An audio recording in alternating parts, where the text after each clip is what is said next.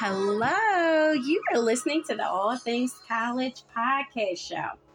Let's talk about today, how do you determine what it is you're going to research, and how do you determine if it's going to be a qualitative, quantitative, or mixed method study? Okay. Those are all very good questions and information that will have you kind of thinking, how do I determine this? What's up with this? Okay, let's pick it apart. Let's walk through it. Okay. So how I determine it, and I'm going to use myself as an example. I did it I knew when I took classes on quantitative study, I struggled, I didn't like it. It was a lot of math. Math is not really my strong suit.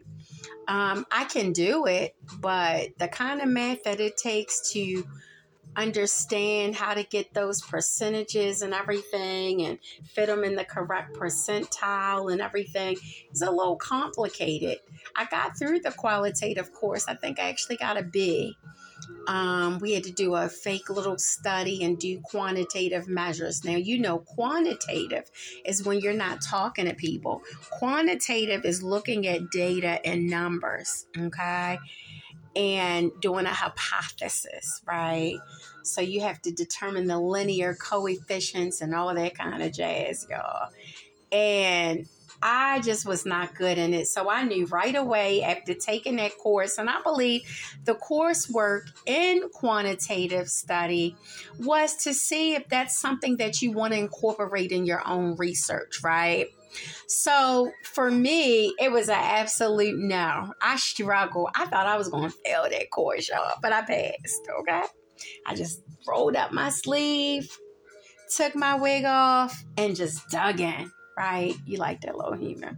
Feeling humorous tonight. It's beautiful, you guys. I'm sitting on my patio. It's gorgeous. You hear the music inside. It's just beautiful. Feel like being a little silly, but let's focus.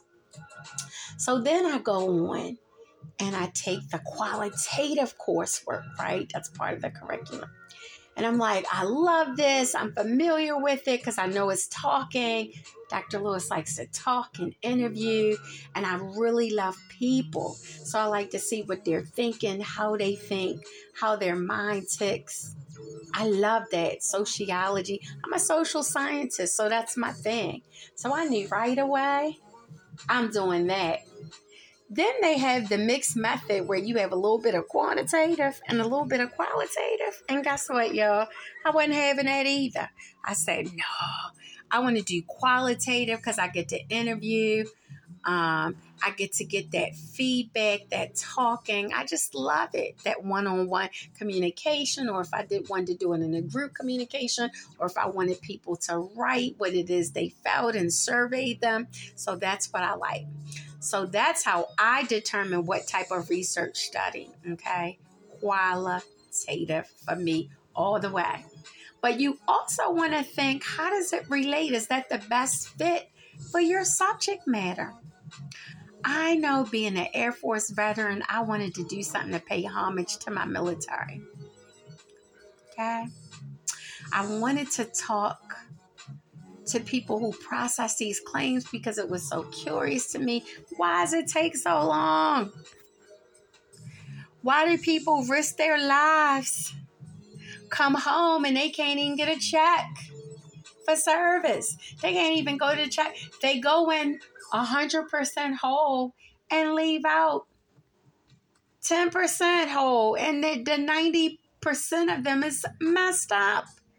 And you mean to tell me those people can't get any benefits or medical aid and assistance and finances to help push them through? You mean to tell me they have to come home and get all this on their own with no resources? Absolutely not. So I felt like my research study was a mouthpiece for them. I had to do this research study and talk to the people who process claims.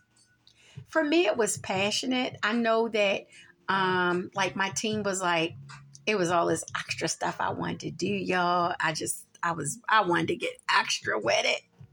They was like, no, save the world once you graduate. but get this research done, right? So yeah, and I picked it. It was personal for me. Other people pick things that are personal. Sometimes people pick research topics in the area of where they've worked or are currently working. I know that when I did my residency and met other PhD students who were going to my school, a lot of them did stuff in education because they were getting degrees in education. Like one gentleman I remember did his research study on cafeteria food and how it's not nutritious for students and how it impacts them.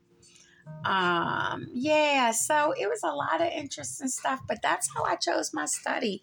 Choose something that you're going to be passionate about and that you're very curious about. You know, if you're not curious or you don't have an interest, it's going to be hard for you to get through it because you want to keep stopping and not want to go back to it. The process is hard enough, but if you can just find something that you like that's related to your topic, that's going to make all the world of difference, okay? So try to find something that you like that piques your interest, that gets you excited, okay? Take care. God bless. This is Dr. Lewis signing off. Bye-bye.